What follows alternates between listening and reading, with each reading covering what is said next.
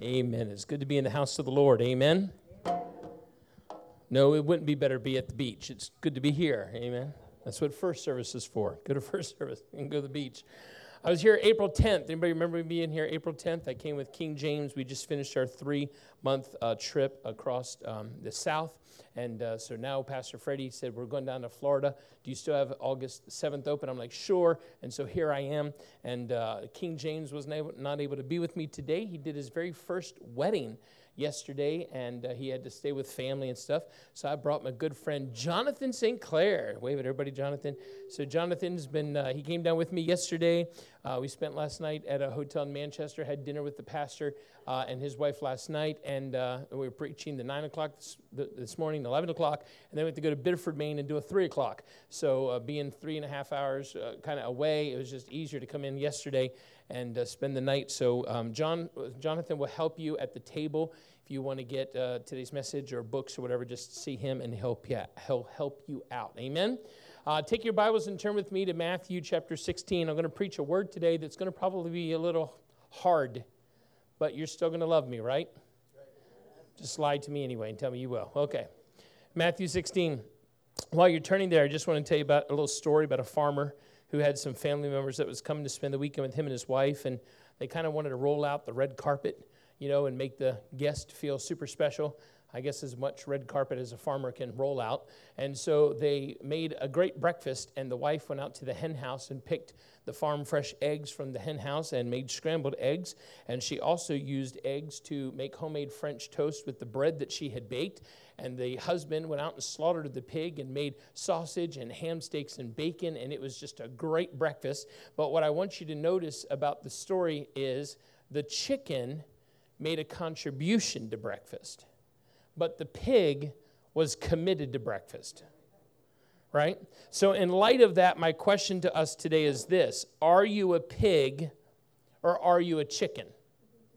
Are you a pig or are you a chicken? In other words, are you satisfied with just making a contribution to the cause of Christ, or are you truly committed to Christ? Are you content to give a little here, give a little there, but yet you refuse to take up your cross and follow him to Calvary? Or do you desire to take up your cross and then lay it down and die upon that cross, crucifying the flesh so that God can resurrect you in power and new life? So I want to read Matthew 16, starting with verse 24.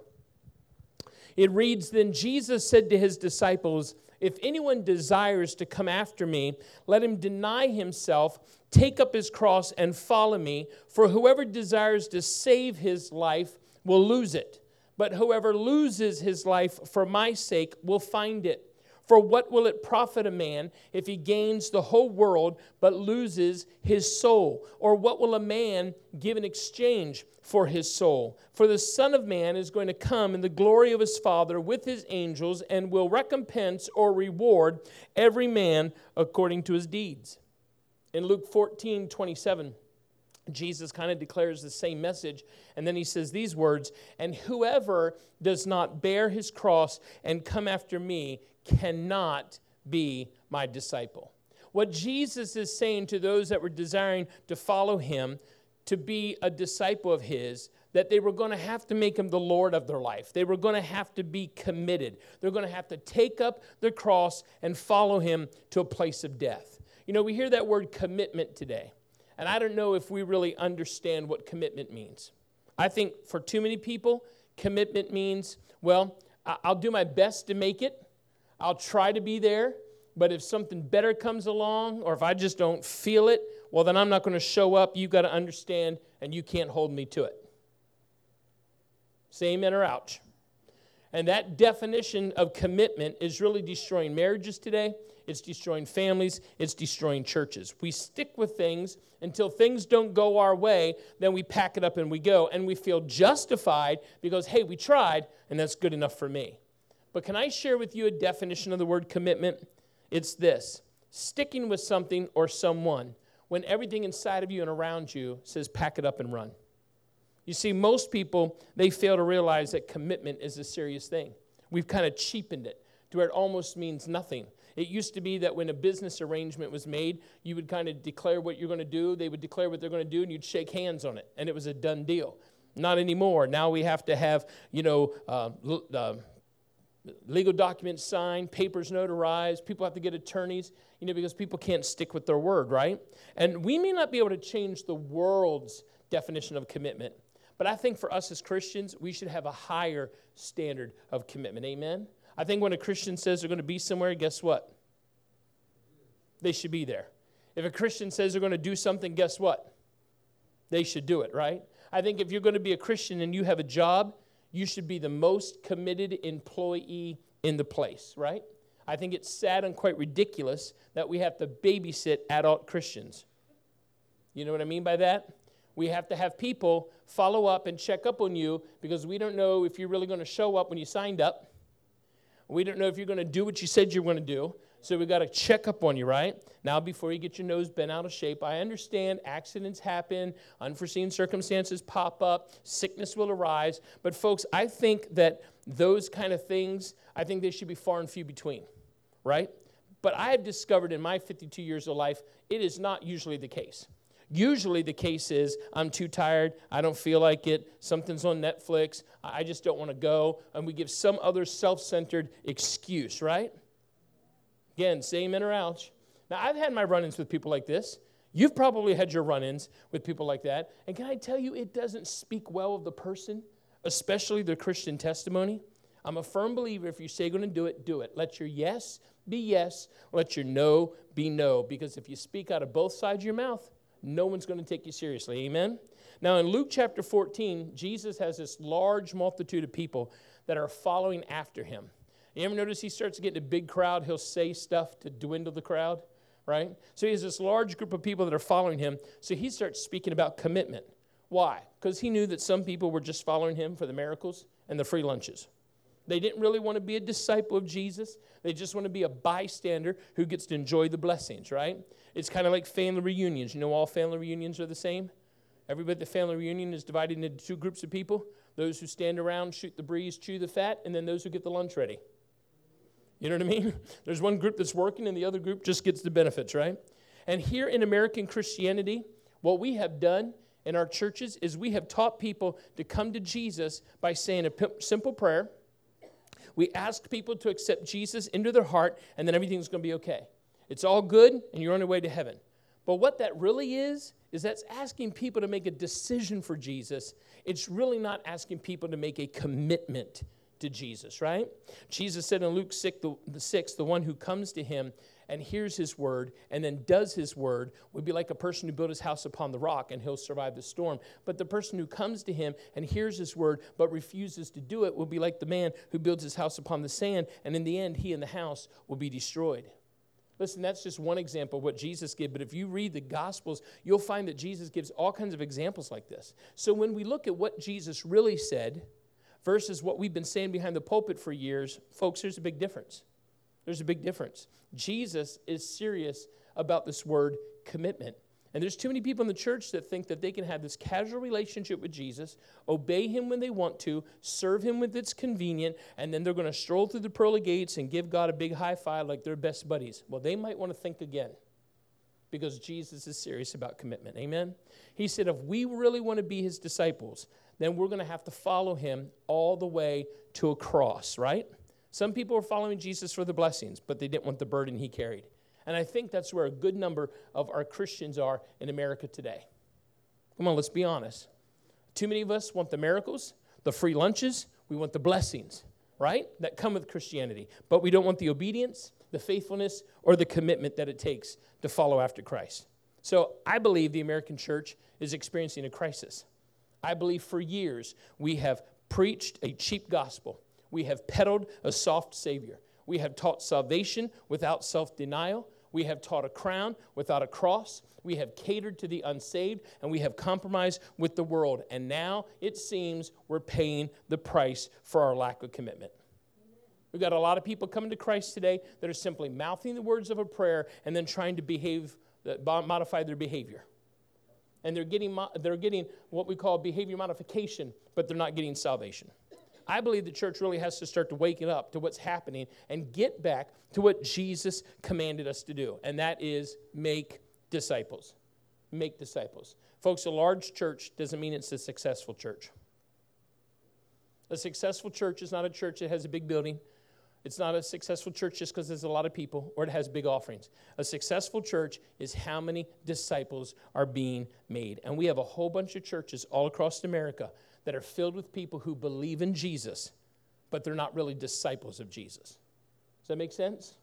They believe in Jesus, but they're not a disciple of Jesus. And there's a big difference between being a follower of Jesus and a disciple of Jesus, because a lot of people that follow Jesus, they make a confession with their mouth, but they keep living their old lifestyle. That's not what a disciple is. A disciple is to become a pattern of the person that you're following, right? So what we've done is we have accepted this non-commitment message that's been ringing behind our pulpits for decades to now the people in our church are faithful to be non-committed. I mean, they're literally faithful to being non-committed. You can't nail them down for anything. You can't get them to commit to anything because we've done that to ourselves. Statisticians will tell us if you want to, have a growing church today, here's what you have to do. To keep your congregation happy, you have one service a week. You keep it less than an hour. You have more music than message. You make the message light, positive, and non-threatening. Why? Because if you preach the Bible the way the Bible is written, people won't like it. They'll leave the church, and then you won't have enough money to build your new fitness center. Huh? Folks, I'm telling you, our non-commitment salvation messages have dishonored God, and they have deluded men. Our faulty seeds have now produced a flaky harvest. No wonder it is hard to find mature Christians in the church, because we have babied them for so long they don't want to grow up.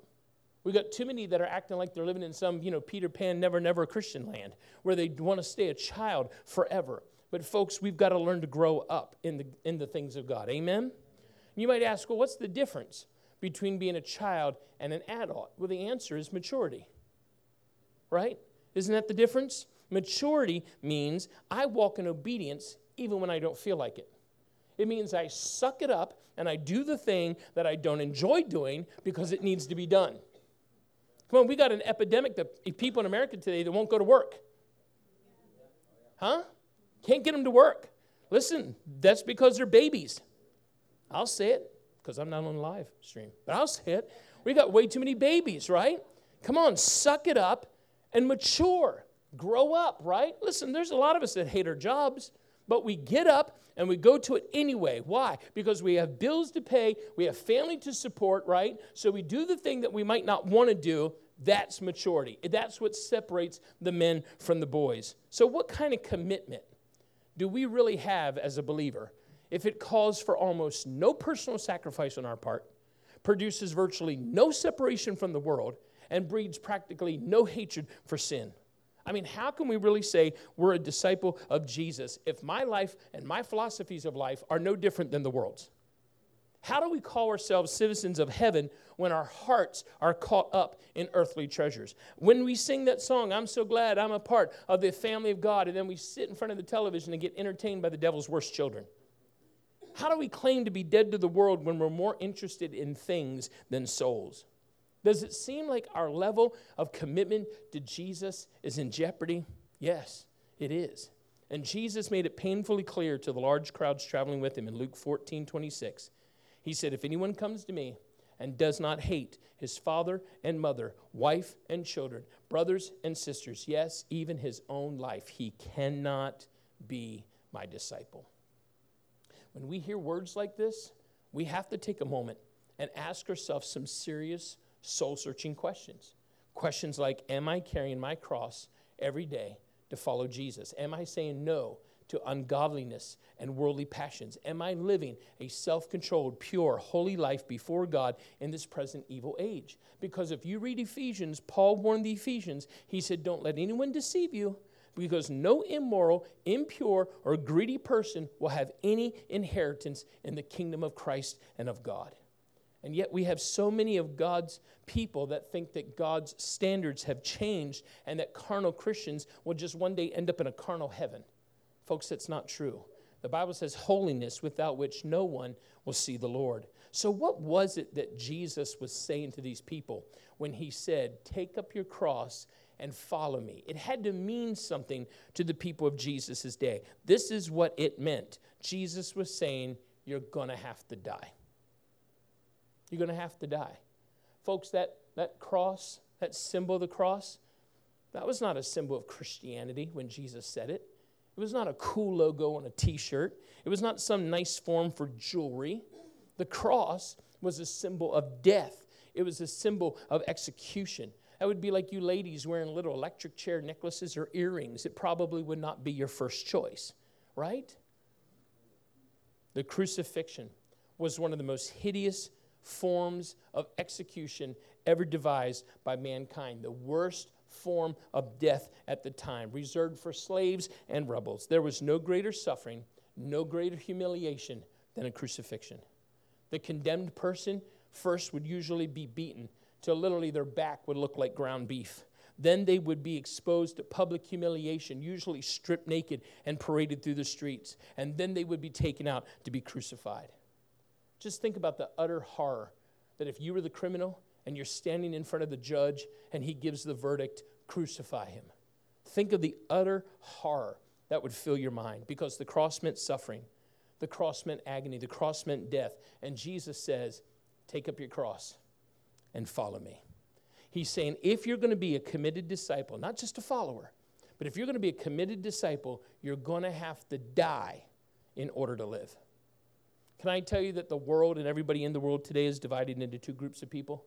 First, there are those people who are living now just to die later. They're living what they call life, and then they're going to die, and they're going to find out that it is an eternal death because they don't know Jesus. There's a second group of people, and those people are dying now so they can live forever. They're letting the flesh be crucified now so that they can have eternal life with Christ. Amen? I don't know about you, but I want to be the ones who's dying now so that I can live later. Amen? I want to crucify this flesh so that God will raise me up one day with him. So I want to close today by just real quickly sharing with you 4 things about the crucifixion. 4 things about the crucifixion. Number 1, the crucifixion means death. I mean, the accused person, they're saying bye-bye to this world. Never going to see their loved ones again on this side of the grave. Their earthly eyes are about to close in death. No more sunsets, no more sunrises, no more vacation. The convicted man's plans and pursuits are over. They're reaching the very end of their life. There's no time to think about the future.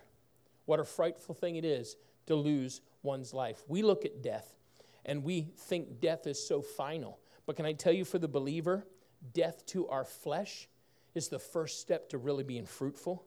Not just bearing our cross, but actually laying down on it and dying there. That's commitment. I remember when I was a little kid, I should say younger because I don't know if I was ever little, but when I was a younger kid, I used to play cops and robbers with my brother, right? We used to play cowboys and Indians, but that's culturally inappropriate to say now. So we used to play cops and robbers too, and we'd get our finger out and we'd point it at each other and we'd shoot at each other. And of course, you knew when you got hit, and then you'd fall down and you play dead. And I remember we're in this intense battle, and he got me several times, but I wouldn't fall over and play dead. And he kept shooting, but I wouldn't fall over. And he got so angry and frustrated, he threw his hands down at his side, and he said, "You're supposed to be dead." Now think about that for a moment. Because I think there's a lot of Christians that are living their Christian life, and God is putting situations in the life to help designed to help us crucify our flesh. But we resist them. And we continue on with our life and live it the way we want. And we allow the flesh to stay so strong and so healthy. All the while, God's trying to get us to kill the flesh, right? He wants to resurrect us in new life and new power, but he can't until the flesh dies. And I believe God is watching us. And he's watching us as we cling to life. And he watches us as we struggle through unneeded agony and burdens and trials. And all along, God is simply saying, hey, you're supposed to be dead. Because, folks, it's when we're dead, when we die, you deal with things differently. When you're dead, you don't react the same way you used to. Right? You know how hard it is to get a dead man mad at you? Try it sometime. Huh? How hard is it to get a dead man angry at you? Huh? How hard is it to get a dead man to commit a sin? Folks, when we crucify the flesh and when we die, our whole outlook starts to change. And it's easy to sit in church and sound religious and pious and holy, but the question we have to ask ourselves is, have I died? Can I really truly say, Father, it's not my will, but it's your will be done. Knowing that that will is going to lead down a dusty path to a cross where there I'm going to die. So following Jesus in total commitment means death to our dreams, our desires, and our life. We're supposed to be dead. Secondly, the crucifixion means we're done with sin. We're done with sin. Lust and fleshly passions are now a thing of the past. Listen, the crucified thief steals no more. The crucified killer kills no more. The crucified rapist rapes no more. The carnal cravings can never again be fulfilled. And here's a good note. Romans chapter 6 tells us this is what happened to us. Romans 6 says, "For we know that our old self was crucified with Christ, so the body of sin might be done away with, that we should no longer be slaves to sin, because anyone who has died has been freed from sin." Folks, as Christians, we really no longer have the right to sin. And we can't sit back in stubborn pride trying to justify our ongoing sinful life. We can't say, well, I'm just trying to live a balanced life, and that's why I'm so liberal as a Christian. No, we can't seek to legitimize our sin and then slap a Jesus sticker on it and expect it to be okay. We're to be done with sin. The third thing the crucifixion means is it's a denial of self. You're denying yourself because the crucified man is no longer his own. Well, it's the same with us. The Bible says you're not your own. You've been bought with a price. Jesus told us to deny yourself. I mean, what does that mean? Do I go home in the afternoon and get a whip and start whipping my back? Is that what it means to deny myself? I mean, do I wear sackcloth and ashes and mope around in despair? Do I sell everything that I have and go be some homeless vagabond on the street living in a cardboard box and give up all the niceties of life? No, it's not what that means. It's a big no to all of those questions. Denying ourselves simply says no to our desires. It's kind of like going on a diet. Has anybody ever gone on a diet, huh? Garfield the cat says diet is die with the T at the end. That's how it feels, right? You're saying no to the pizza and yes to the carrot sticks. You're saying no to the ice cream and yes to the rice cakes, right? You're denying yourself. But sadly, we live in this society of Christians today where nobody wants to deny themselves much of anything. I don't want to give up too much for God, because if I do, God will start to wear out his welcome. I mean, as long as God doesn't request too much of me, he and I will get along great. But the moment he starts to get too personal with me, gets a little too demanding, well, I'm going to pull back and say anything I can to help me sleep at night. Say amen or ouch. Christians want to dance and shout and have a party with Jesus, but very few today want to suffer with him. Very few of us want to deny anything of ourselves for the Lord.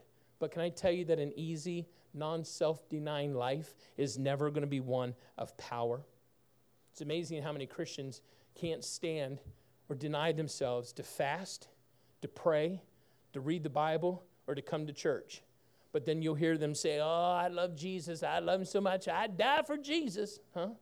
I'd die for Jesus. Well, we're not asking you to put your head on the guillotine, but it'd be nice if you could just live for him. And I think that's really the part of the problem right there. Too many Christians would rather die for Jesus and live for self rather than die to self and live for Jesus. Huh? Too many Christians would rather die for Jesus and live for self than die to self and live for Jesus, right? Too many of us are so sensitive to our flesh that at the slightest little whisper, we jump at the command of the flesh. But yet we're so deaf to the Spirit of God, we can't seem to hear him speak, right? Too many of us are guilty of doing our own thing, doing what we want, and we have forgotten God expects something from me as well. Folks, God didn't save you to make you happy. He saved you to make you holy. Amen? And when we walk in holiness, we're going to experience true joy like never before. The great revivalist Leonard Ravenhill said it this way, and I can't think of a better way to say it. He said, it's not that Christians don't love God. It's they love something more than they love God. And folks, that's true. That's so true. I travel this country. I'm in a different church every Sunday, and I've been doing it for 12 years. And I don't doubt that the people that are in our churches, sitting in the pews or sitting in the seats, I don't doubt they love God. But they love something more than they love God. And most of us have to admit that we love something more than we love God when we really examine the way we live our life. Because if God was number one in our life would be lived different. So the crucifixion means death. It means we're done with sin. It means a denial of self. But fourth and finally, the crucifixion always points to a resurrection. Nobody wants to die. Nobody wants to suffer. But except the kernel of wheat fall into the ground and die, it remains therefore a single kernel. But if it dies, it will germinate and it will produce many seeds, right? Folks, we have to remember, if you want God to resurrect you in new life and new power, then you have to die. Because God only resurrects dead things. You can't resurrect something if it's still alive. It's got to die, right? So we have to stop trying to make room for ourselves in life and just get on the cross and die. If you look at the Apostle Paul, and you think about this man who wrote most of the New Testament, here's a guy who was literally a holy terror. He was a holy terror, right? I mean, this guy prayed without ceasing. He preached without cowering. He was the kind of man that would raise the dead and rattle the devil, and wherever he went, either revival broke out or a riot broke out. That's just how it was. But listen, that life of great power did not come without a price. What was the key to Paul's successful ministry? He died. He said, it's no longer I that liveth, it's Christ who lives in me, right? And Paul said that he counted all things as loss, as manure, as feces, as dung. If we were in the deep state of Texas, we'd say a 4-letter S word, but we're not there, so we won't say it. But he said it's all dung. Listen, Paul learned that nothing in this world will compare to Christ. No man's lifetime of works or accomplishments will compare to Christ. It's all dung in comparison. And folks, I'm telling you, on Judgment Day, there are going to be these people who will stand before Jesus, these deluded souls that will have in their hands clenched all these things that they worked for, all these things that they're trying to hold on to, these things who they compromised their walk with God for the things of the world. They put money, they put career, they put family before God, and now they're holding in their hand the epitome of everything they worked for, and the angels are going to come and begin to pry their fingers back to see what is it that they're clenching onto, what is it that they gave up Jesus for, and they're going to be clenching on the fistfuls of dung, and they will discover that they, in all their striving and all their getting, ended up with nothing but a handful of manure. And how they will weep and how they will wail when they look into the face of the one who is altogether lovely and say, I gave up him for fistfuls of dung. But friend, by then, it'd be too late. I don't know about you, but I don't want you to be one of those people. I don't want to be one of these people. I want to be committed like Paul the Apostle, who counted all things as loss, who said in Philippians 3:10, that I may know him and the power of his resurrection and the fellowship of his suffering, being conformed to his death. I don't know about you, but I love knowing Jesus as Savior, right? It's great knowing him as a miracle worker. It's also awesome knowing him as a healer, as a deliverer, as a joy giver. But how many of us in this room can really say today, I know Jesus as the Lord of my life? How many of us can say, I've really counted the cost, and everything else in this world is dung in comparison to Christ? Folks, we've got to chase hard after God. We've got to pursue him so that we find him, he finds us, and then he slays our flesh so he can resurrect us in new power. Amen? God's not offering you an improved old life. He's offering you a totally new, brand new life, right? And that brand new life always starts on the far side of the cross. You can't get the new life without going to the cross. You can't get the resurrection without having a death. Today, we want to be saved, but we want Christ to do all the dying. No death for us, no dethronement for us, right? No dying for me. I want to stay the king in the little kingdom of my soul and wear my gold-plated crown and have the pride of a Caesar, yet be so weak and so spiritually unstable and bankrupt. But folks, I'm telling you, it's time that we decide to follow Jesus all the way to the cross, and there we die. It's time that we not just be a contributor to the cause of Christ. It's time that we be committed to the cause of Christ. Amen? Would you stand to your feet with me this morning as the worship team comes? And I'm just going to ask if you will just stand if you can. You don't have to if you can't. I'm just going to ask if you just kind of shut yourself in with God right now. I don't want you looking around at your neighbor, looking at your watch, or checking your phone, or anything like that. I want you to just focus on the Lord. Because there's a couple questions I want to ask you that I can't answer for you. Your spouse can't answer them for you. Only you can answer these questions. And the first question I want to ask you is this. Are you a pig or a chicken? Are you a pig or a chicken? Are you committed to Jesus? Or are you just making a contribution to him? You know, people often wonder, why does the Church of America seem to be so powerless and ineffective today? Maybe it's because we're so full of ourselves that we haven't really died. Folks, we're supposed to be dead. We're supposed to be dead. I'm telling you, you handle your problems different when you're a dead person. When you die to the flesh, you're not going to get bitter. You're not going to get unforgiving. You're not going to get angry. We got to slay the flesh, folks. We got to get on the cross, get that flesh there, and nail it there. Why? Because God wants to resurrect us in new life and new power. Folks, we're living in the Laodicean church age, the lukewarm church age, where for some people it's just cool and hip to be a Christian. You know, oh yeah, I go to church. You know, I throw my buck in the offering. You know, it's all good. But listen, we live in this Laodicean church age where it's lukewarm. We're lukewarm. Jesus said in Revelation, if you're not hot or cold, but lukewarm, I'm going to spew you out of my mouth, right? That tells me you're either a fireball, a snowball, or you're going to be a spitball. And I don't want you to be a spitball. And God knows I don't want you to be cold. You got to be hot. I'm telling you, the early church believers were so committed, they literally laid their lives down for the gospel. They were burned as human torches to light the streets of Rome. They went to the Colosseum and were ripped apart by the lions. They went into slavery so somebody else could go free. They were committed. They were serious. They weren't playing games with God. And you know what? They walked in great power. They healed the sick. They raised the dead. They cast out devils. But guess what I've discovered? I've discovered it's hard to cast out the demons that you become friends with. It's hard to cast out the demons that you party with every weekend. Folks, we can't snuggle up with sin and self. We got to crucify it. We have to choose today to slay our flesh. Amen? To make Jesus the Lord of our life. What do you think God can do with the person who is fully surrendered and committed to Jesus? Folks, it doesn't take a rocket science to figure out that this world, Jesus is coming pretty quick. Come on, Russia, Iran, and Turkey have already formed an alliance. They announced it at the recent UN meeting. That is the battle of Gog and Magog is getting set up. There's the alliance right there. It's already happening.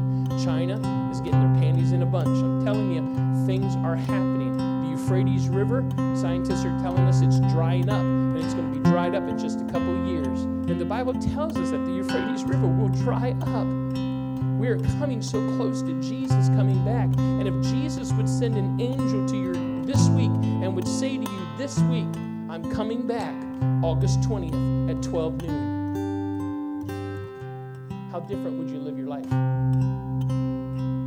Would you spend hours every night watching Netflix, being on social media? Would you desperately be trying to get your family and your friends that you love so much to come into the kingdom before it's too late? Would you be concerned about trying to get that new car, that new house, that bigger boat? The things of this world grow strangely dim when we look in the light of his glory. Folks, he's coming and he's coming soon. And if you read the parable that Jesus said about the 10 virgins, they were all virgins, they were all Christians. But 5 of them didn't make it because they weren't prepared. There's going to be a lot of people that are going to be left behind when the rapture takes place. People that come to church faithful every week because it's more than just believing in Jesus. John 3:16 says you should not perish. You should not perish. You can still perish believing in Jesus. The demons believe in Jesus. They're not going to heaven. It's more than just making a confession of Christ. When we truly receive Jesus as our Savior, we are then justified, made as if we never sinned. But if we really have that justification, then what we call sanctification will follow. That means my life will start to change. I won't keep doing all the sinful things I used to do. I won't keep being bound up in all of the stuff I used to be bound up in. I'm changing. I'm growing. I'm becoming more like Christ. And if that's not happening, then you did not genuinely get saved. You might have prayed a prayer, but I could teach a bird to repeat after me. So if there's true justification, there will be true sanctification. It's time that we make Jesus the Lord of our life. You may know him as Savior today. God. But do you know him as Lord? Because when you make him the Lord of your life, he is Lord over your screen time. He's Lord over your computer history, your search history. He's Lord over your TV selections, your remote control. He's Lord over your wallet. He's Lord over your marriage. He's Lord over your job. He is Lord over all, or he's not Lord at all. So we're going to sing this old song of the church, I have decided to follow Jesus. And when we say that word follow in this song, we mean all the way to the cross, where we lay down upon it and we get crucified there. I'm going to sing this song, I have decided to follow Jesus. And if you're here today and you say, you know what, Tim, I've been pricked. In my conscience, my heart is pricked. The Holy Spirit is dealing with me. I need to really, truly make a step of faith, and I want Jesus to be the Lord of my life. I don't want to just keep making a contribution to Jesus. I want to be fully committed to him.